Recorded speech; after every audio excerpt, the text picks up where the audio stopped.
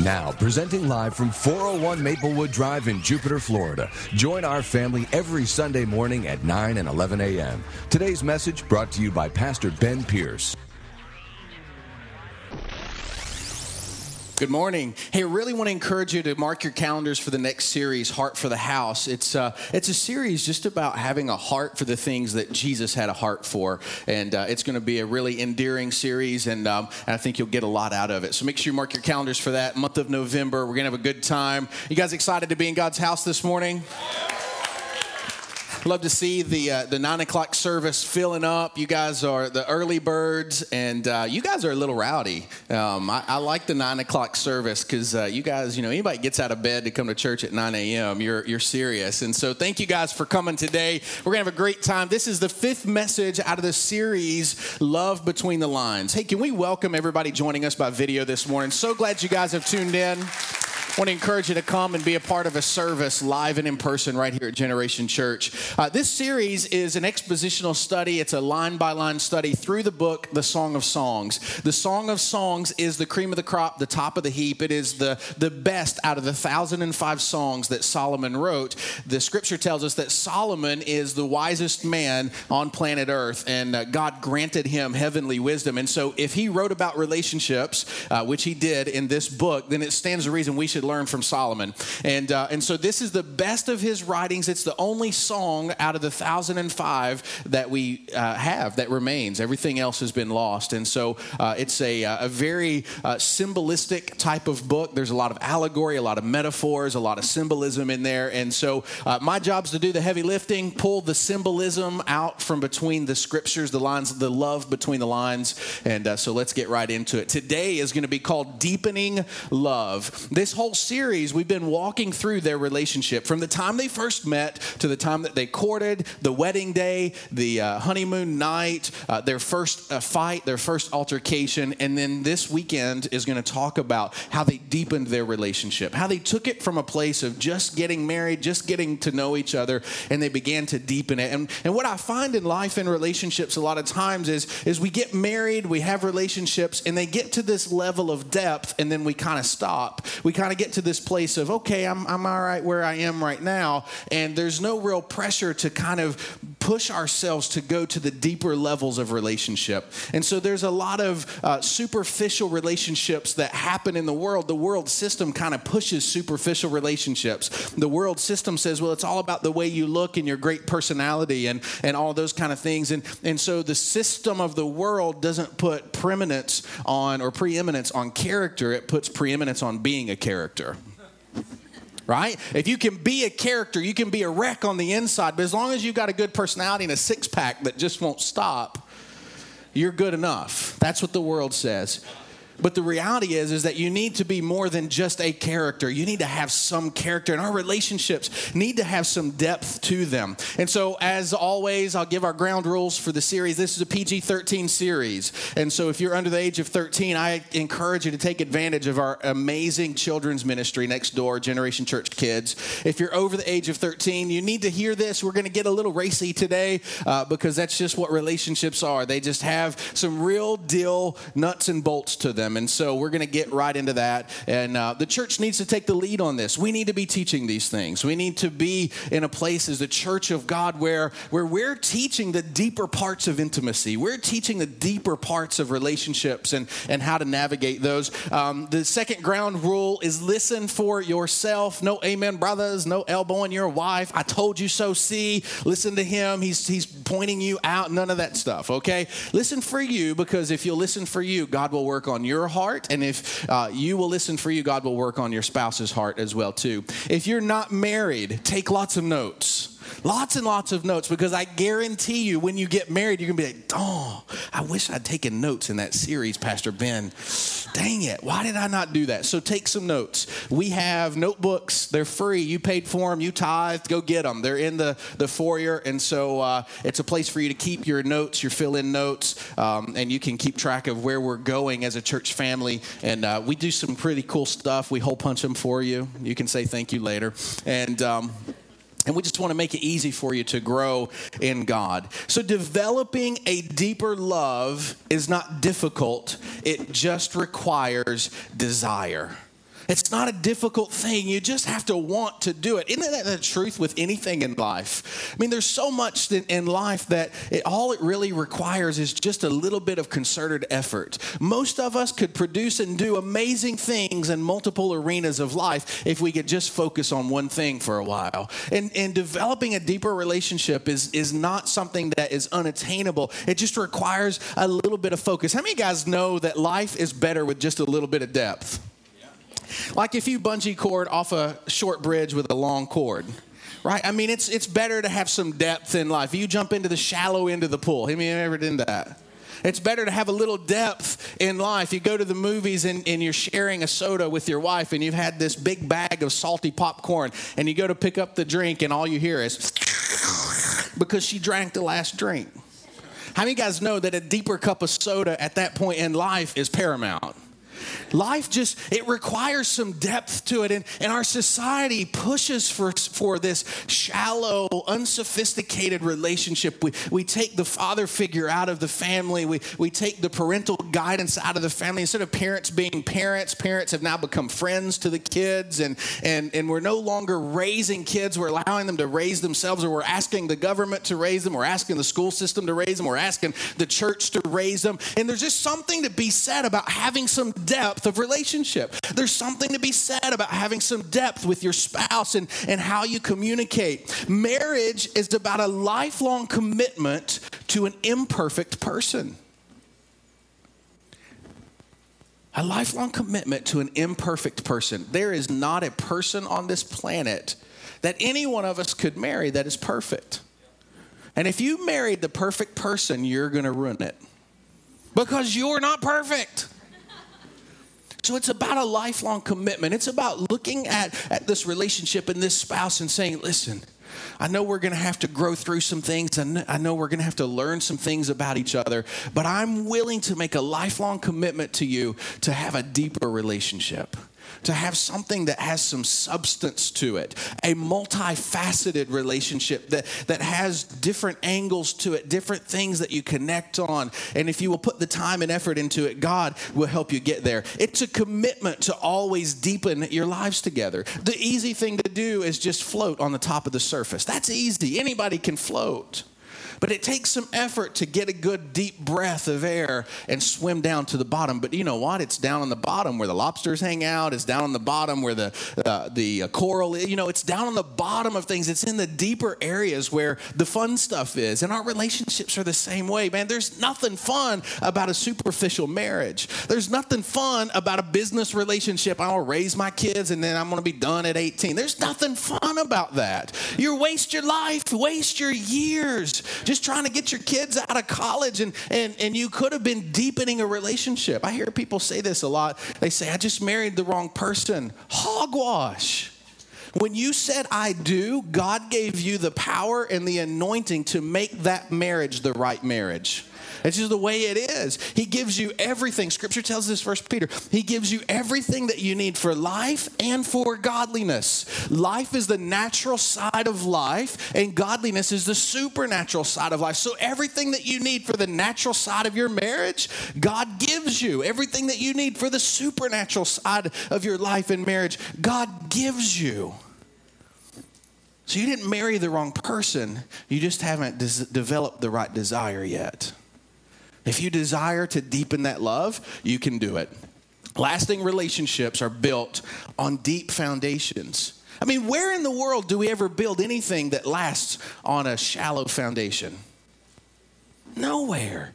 Everything that stands, everything that has any altitude to it, anything that is large and strong and in its structure has a deep foundation. So why would our marriages be any different? Why would our relationships be any different? The reality is that what you see on the top is a reflection of what needs to be on the bottom. We bought this piece of property here in Jupiter because we want to move to be closer to this campus. And so we have these huge 100-year-old oak trees on it. And so the oak trees are 4 feet around in diameter. And so we had an arborist come out just to check the health of the oak trees. And they have, an 80-foot canopy and a 100-foot span. They're beautiful. And the root system, because we wanted to move some of these around, the root system on these trees are just as big underneath the surface as they are on the top. Just as big. And so our relationships and our marriages have to be built on that foundation. The more you build the foundation of deepening your love relationship, the better it gets for everybody else to see, the visual part of that, the day-to-day, what your kids see, what your family see, what you experience. It doesn't work where you build the top first and then you establish the foundation. You have to deepen things first. You guys tracking with me? So this is where Solomon and his wife are. They're in the place of deepening love. They've had the honeymoon. They've had their fights. They've done all the things that that we do in normal relationships. And now they're in a seasoning part of their relationship, a part where they really are working to seek and understand and know each other and deepen that part. So Song of Solomon, chapter 7, and verse 1. He's speaking here and he says, "How beautiful are your sandaled feet, O prince's daughter. Your graceful legs are like jewels and the work of an artist's hands. Your navel is a rounded goblet that never lacks blended wine. Your waist is a mound of wheat encircled by the lilies." This doesn't mean that she's fat and drunk, by the way. When he says that her belly is a mound of wheat and her belly button is full of blended drinks, that means that in their society there were two main harvests. There was the harvest of the wine, the harvest of the grapes, and the other main harvest was the harvest of the grain. And so when he says your belly is like blended wine, it's indicative of the first harvest of the year. And when he says your belly is like a mound of wheat, it's indicative of the grain harvest. And what is he really saying by this? He's saying that you satisfy me in all seasons. You feed me. You are it for me. And he begins this realization in the middle part of their marriage that she is just it. And a bag of chips. You know, there's something to be said about just realizing some things. You know, you kind of have some aha moments, and I would encourage you to really be intentional about developing some aha moments. So he gets in this place, he develops this, he realizes that, man, she satisfies me. He says, verse 3, your breasts are like two fawns, like twin fawns of a gazelle. If you're following along in your fill-ins, your first fill-in today is develop a deeper admiration. In order to develop deeper love, we have to put some effort and energy into developing a deeper admiration. He's looking at her and he is admiring who she is. He's admiring that she satisfies him in all seasons of life. He's admiring the fullness of who she is. When you look back in the early chapters of Song of Solomon, what does he do? He admires her from the top down.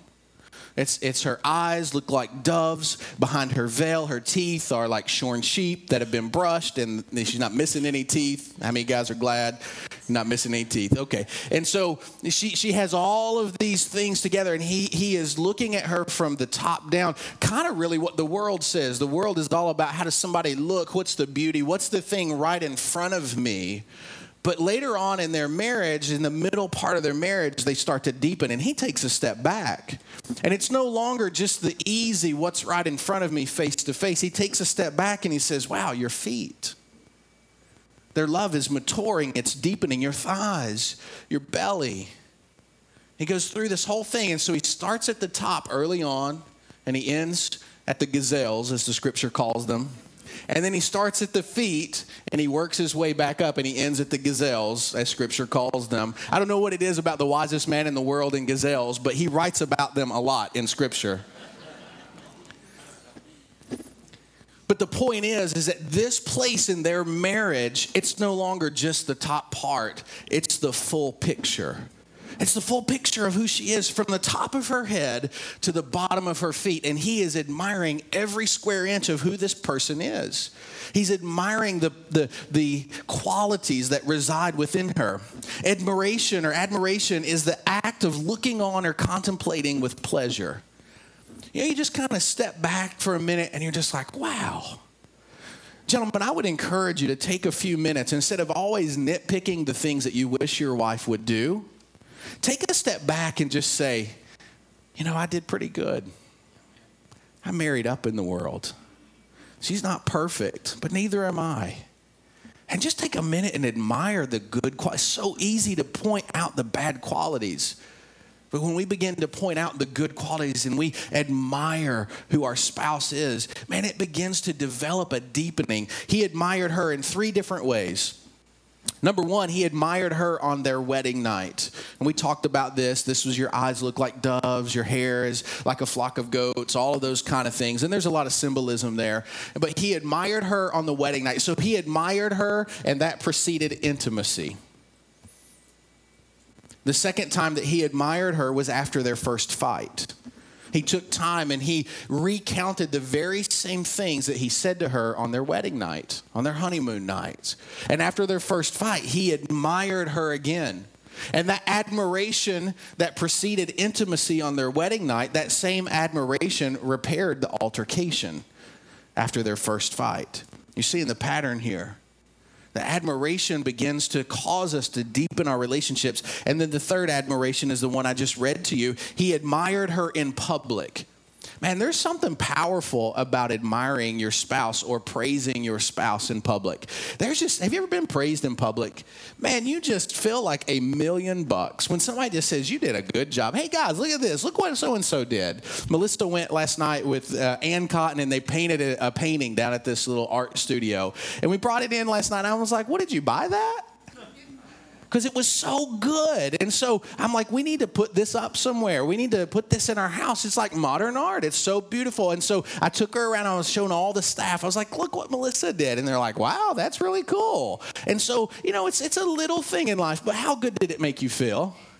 Oh, my Lord. She's like, she's going to put her name on that. And she's going to sell it for money. And a little bit of public praise goes a long way. And here's the thing about the public praise in the latter part, the more mature part of their relationship, is it was complete. It was head to toe. He took the time to look at every opportunity to praise his wife. Now look at me very closely. How often do we take the opportunity to pick out every fault of our spouse? Oh my gosh, it just flows out of us. You did this, you left a peanut butter spoon in the sink. Come on, and now it's rotted and there's a little plant growing out of it. And we take the time to nitpick those little things, but wow, imagine what it would do to deepen our relationships if we took some time to say, you're just amazing. You have so many great qualities. I wouldn't trade you in for anything. There's not another person on the planet, not another woman in any place I've ever met that would replace you. Imagine what that does to your relationship when you just take the time just to communicate those things. It deepens the relationship. It deepens the relationship. When I was in research, I had a boss who he had this picture of a gorgeous girl on a calendar on his desk. And on that picture, it said, somebody somewhere, she is driving crazy. And the point of that was, it doesn't matter how beautiful somebody is, somewhere somebody is driven crazy by that person. Somewhere somebody is nitpicking her. It doesn't matter what she looks like. It doesn't matter what he looks like. It doesn't matter how good. The point is the grass is never greener on the other side. Because they could look like a total package to you, but the reality is if you were married to them, they would drive you nuts. That's the reality. It doesn't matter who they are or what they look like. You put a ring on their finger, and they're going to find a way to drive you nuts. It's just the way relationships are. So why not just take the one that you have and deepen it to the deepest depths that you can reach? Am I preaching to anybody today? Okay, preaching to myself. So this admiration was more complete. The third admiration was global. He says in verse 4, he says, your neck is like an ivory tower. Your eyes are the pools of Heshbon by the gate of Bath Rabbim. He says that your nose is like the tower of Lebanon looking toward Damascus. The point of this is, if you notice, he's talking about the same features that he talked about earlier, but he's talking about them in a deeper way. It's not the doves behind your eyes. Now it's that your eyes are like the pools of Bath Rabbim, the pools of Heshbon. And so what is the symbolism out of this? The symbolism is her eyes were this superficial thing that he saw early on in their relationship, but now he sees the depths of them.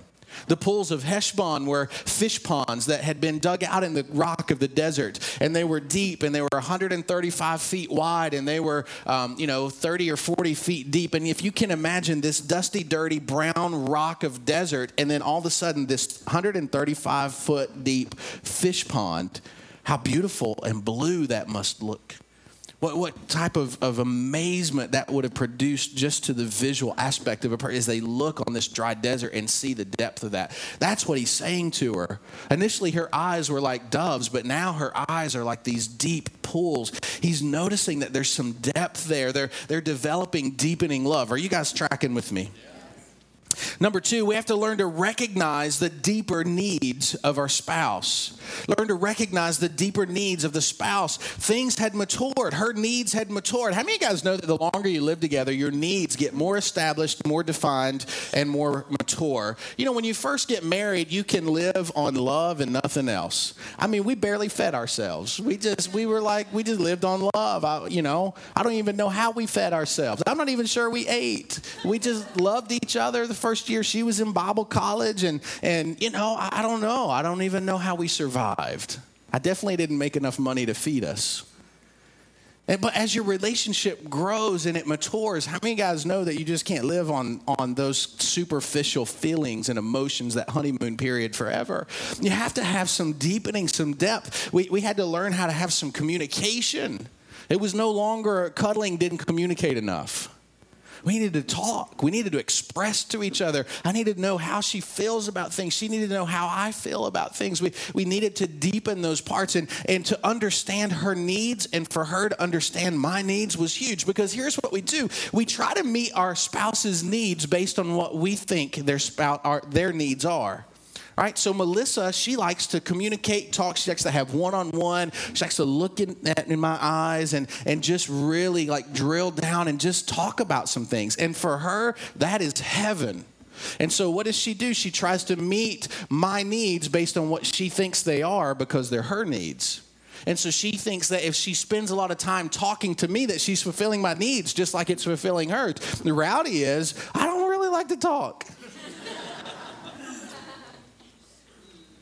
And most often in life, that's what we do. So we had to learn that my needs are not those kind of things. I don't need to talk. I work with my mind, so I like to play with my hands. I like to rest and relax. I like to go dig around in the yard. I like to do that kind of stuff. And so for Melissa to meet my needs, it's for her to recreate with me. And when she figured out that my needs are not her needs and my needs were recreation, we got to a deeper level.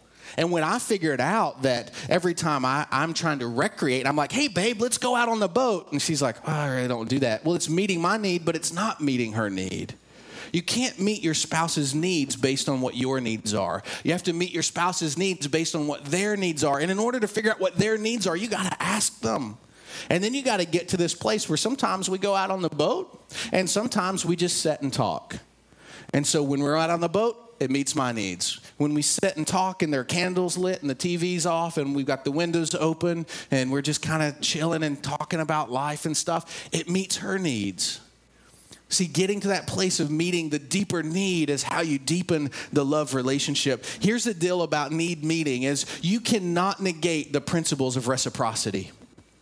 What you sow, you reap in life. And if you sow to meeting the need of your spouse, your needs will get met. But I know how this works in our lives. We think, I can't really do that because if I don't make sure, if I don't have a hand in my needs being met, they're probably not going to get met. So I'm trying to work our relationship where I'm getting mine, but I'll give you a little bit. But I got to make sure that I'm getting enough boat time. Or I got to make sure that I'm getting enough talk time. The reality is if she gives me boat time, we talk. Because she sowed into that and she reaps. And if I give her talk time, she is so much more likely to go to the boat. She really is. And so what you sow, you reap in that. You cannot break the principles of sowing and reaping. If you will sow to the needs of your partner, you will reap your own needs getting met. Now that's good preaching. All right, verse 4 and 5, it says that your nose is like the tower of Lebanon looking towards Damascus. Verse 5, your head crowns you like Mount Carmel. Your hair is like royal tapestry. The king is captivated by its tresses. What is he saying here? Number 3 on your fill-ins, establish a deeper respect.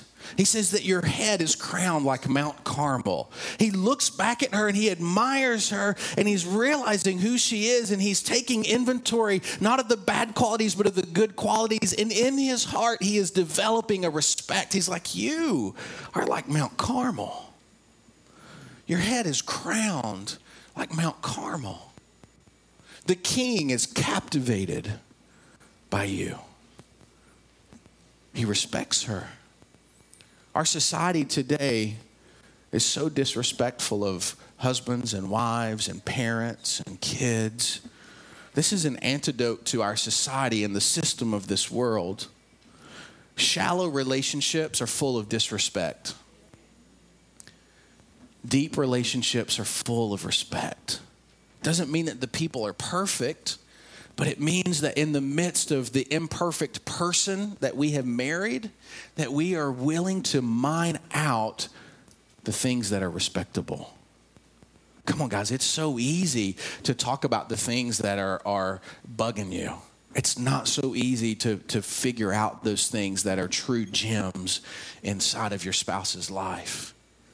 But when you dig those things out, it's like any mining operation. You got to dig through a lot of dirt to get to the gold. You got to dig through a lot of rock to get to the precious stones. And our marriages are not so different. When you dig deep and you go through all the dirt and the rock and all of that kind of stuff, you'll get to the place where you find something of true value. And when you find it, give it respect. Show it respect. Our current society has disrespected the role of a father. And we have fatherless kids and we have fatherless families.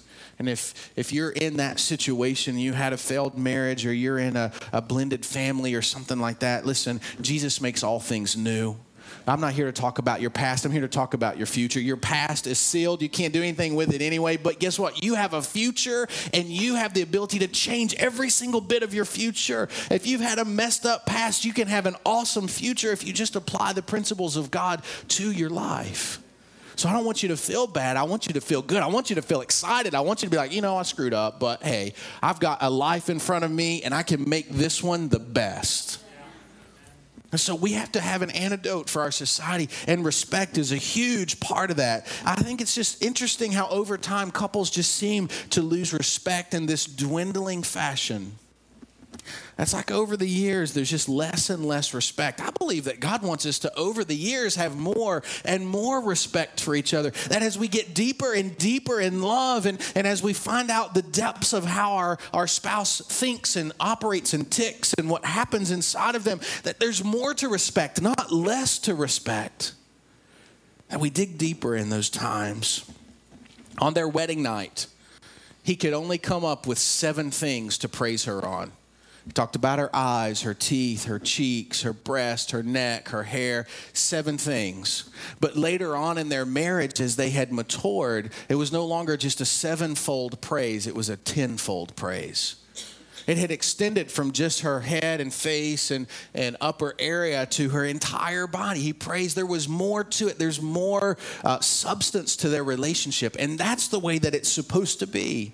That you go from a place of relatively newness and shallow relationship to a place of older and mature and deep relationship. He says this in verse 6.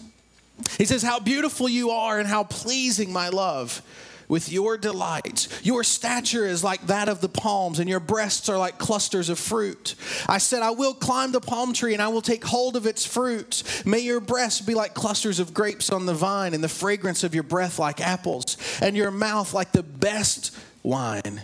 And then she responds and she says, and may that wine go straight to my beloved, flowering gently over his lips and his teeth. Verse 10, I belong to my beloved, and his desire is for me. Your fourth fill-in is cultivate deeper desire. Cultivate deeper desire. Desire is not physical. Desire is spiritual, it's emotional, and physical. You're a 3-part person, spirit, soul, and body, and true desire has to be outside of just the physical side of that. Our world has painted desire as just 2 nude bodies on a screen. Right? That's not desire. It's one facet of desire.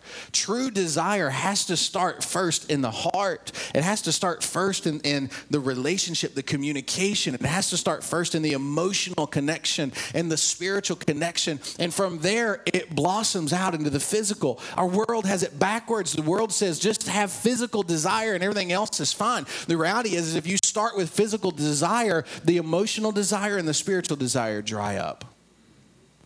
It is the emotional desire that drives the physical. It is the spiritual desire that drives the physical desire. We've got to have those things straight. And so he talks about how beautiful she is, how perfect she is, her love and delights. And the whole response of that is that I belong to my beloved and his desire is for me. They say that the grass is greener on the other side. The reality is the grass is only greener where you water it. Where you cultivate desire is where the grass grows. And if you see a field of grass that looks so green and you go over there and you stop watering it and you treat that grass just like you treated this grass, it's going to die too. It really is. You can look at the statistics. You know, the first failed marriage is about 50%. The second is 60, 70, 80%. Every time there's a failed marriage, the percentage of divorce goes up. Because the reality is it's not the person, it's that we're not watering the grass. We got to water the relationships. We got to cultivate desire. Desire is cultivated in a place of complete abandonment. I love this. She says, I am my beloved's. What a vulnerable statement. I'm his. I'm yours. And because she had complete abandonment to him, she had no reservations, she trusted him complicitly, his desire was for her. She was completely abandoned in him. She had rest in him. There was satisfaction. And that abandonment, that rest, that satisfaction caused him to desire her. And the same thing, men, when you rest in your wife and you're completely satisfied in her and who she is, it turns her desire on for you. But when you're always talking about, oh, you know, I wish you'd drop a few pounds. I wish you'd do this. I wish you'd do that. You deplete the desire. Because what you communicate is not, I love you and I want you to be the best you can be. That never comes out when you say, hey, can you drop a few pounds and can you get rid of that nightgown? That never communicates right. What it communicates is I'm really not satisfied with you. What it really communicates is I don't feel complete with you. What it communicates is that, I think there's something better for me out there. No wonder she doesn't desire you. Why would she give herself completely and fully and passionately to you when you're picking the negative parts of her life out? Why would he give himself completely and passionately to you? Why would he put the remote control down if he doesn't feel like you are completely satisfied in him? You sow, you reap. What you sow, you reap. Cultivating the desire. Verse 11 says, come, my beloved, let us go to the countryside. Let us spend the night in the villages. Let us go early to the vineyards to see if the vines have budded, if their blossoms have opened, and if the pomegranates are in bloom. And there I will give you my love. Verse 13, the mandrakes send out their fragrance, and at our door is every delicacy, both new and old, that I have stored up for you, my beloved. This is her talking.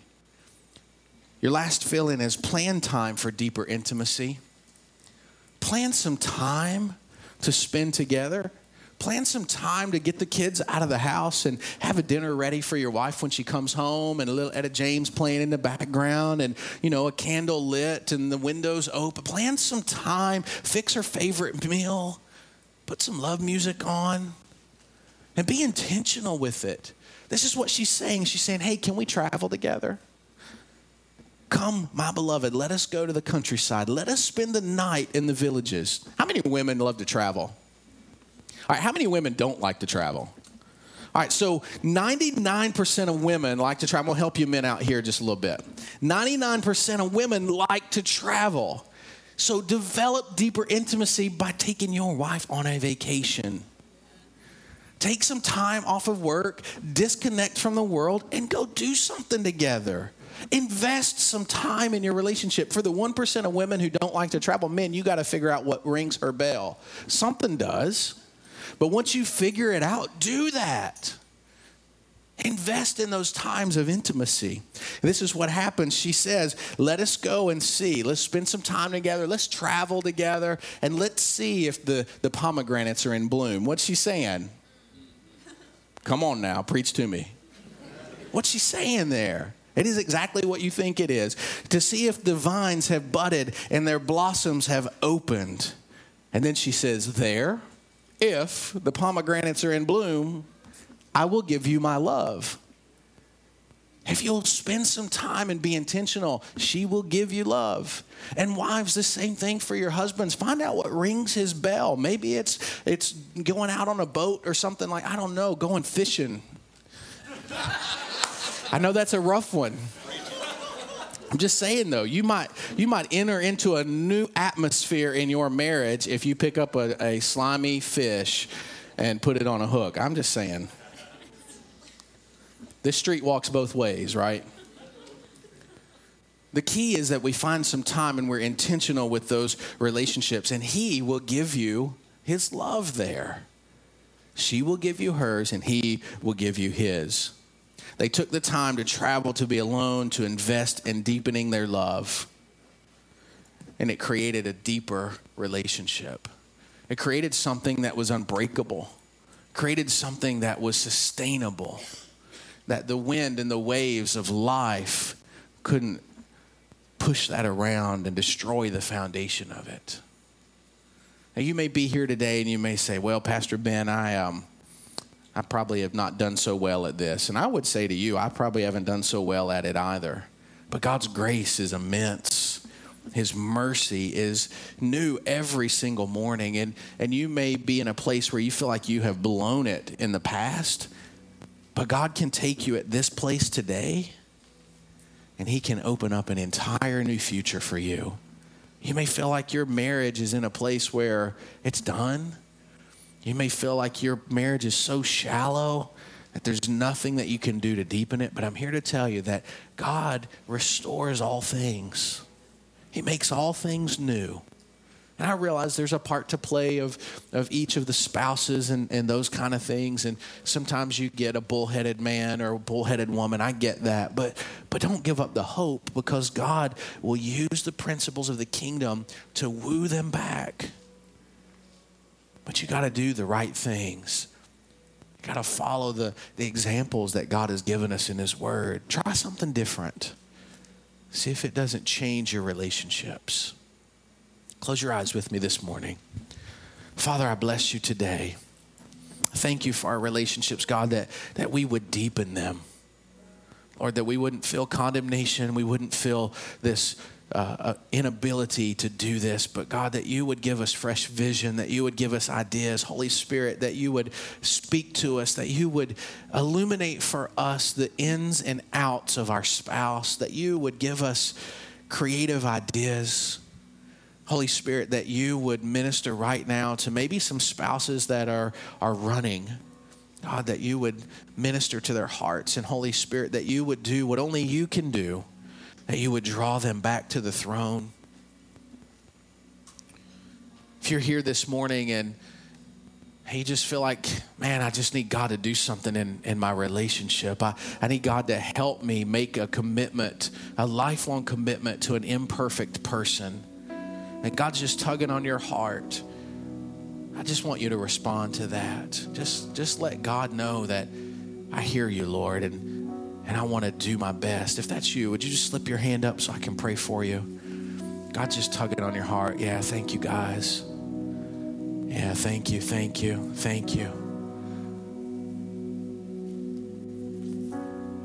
I said this, you can put your hands down. I said this at the beginning, and this is not rocket science. It's very simple principles that just have to be consistently applied. Very simple. I would encourage you, take this message, take this entire series and keep these 6 messages together and just reference them. Get these principles on the inside of you. Second question I have for you this morning. If you're here and your relationship with God is non-existent, before you can ever get your marriage relationships to work, you got to have the first relationship, and that's between you and Jesus. And I don't know what your life experience has been, but if you're here today and you do not have a relationship with Jesus and God is tugging on your heart, I want to give you that opportunity just to say, I want to give this a shot. If you're really real, if all this stuff that these people talk about, if it's legit, and today you want to know, I want to pray for you. If that's you, would you slip your hand up? Every head bowed, every eye closed, nobody's looking around. Just between me, you, and God right now. Thank you, ma'am. Who else this morning? Your relationship with God just isn't there. I'm not here to answer your questions, and I'm not here to fix all of the issues. I would never pretend to be able to even begin to answer people's questions and fix all of their issues. My goal is to facilitate your response to the moving of the presence of God, to help you respond to God. That's all I'm here to do today. If your heart is being tugged on by the Lord, that's the Holy Spirit. God will answer your questions after you respond to Him. Your first goal is to respond to Him. So who is that here today? You're kind of having this internal struggle. You want to know, but maybe your mind is saying, oh, this is crazy. I don't know about religion. I don't know about all those kind of things. This is not a religion. It's a relationship. You're having that internal struggle. That's your indicator today that the Lord is trying to reach out to you. Who is that? Lift your hand up this morning so I can pray for you.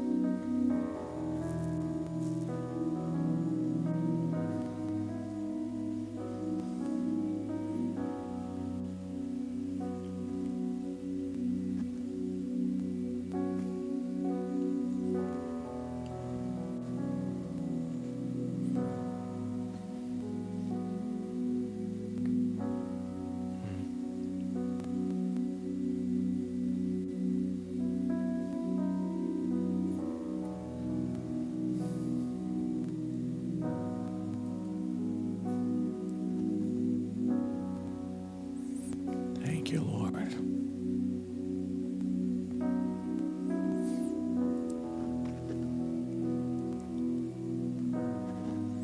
It's nice to be in the presence of the Lord. Just the sweetness.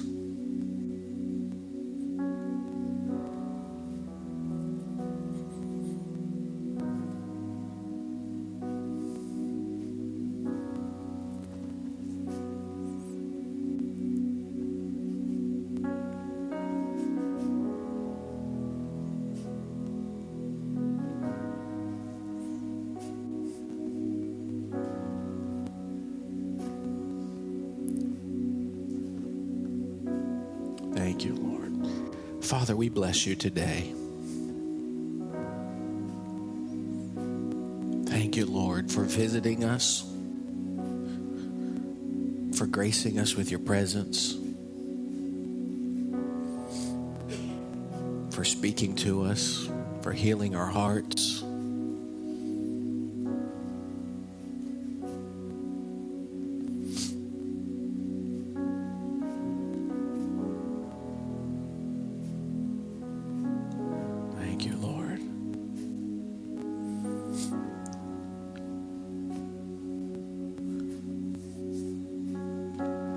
Let's take a minute and just pray together. If you need to make a commitment to the Lord today, whether it's a first-time commitment or you're just refocusing your relationship with God, I want you to pray with me today. I want you to really express your heart to Jesus. I believe today, this time, for many of you is a milestone. The Lord's just doing some things in your heart. Let's pray this together. Say, Father God, I thank you for sending Jesus to die on the cross for me, to restore my relationship with Father God. Forgive me of my sin and give me a future. Restore my relationships. In Jesus' name, amen.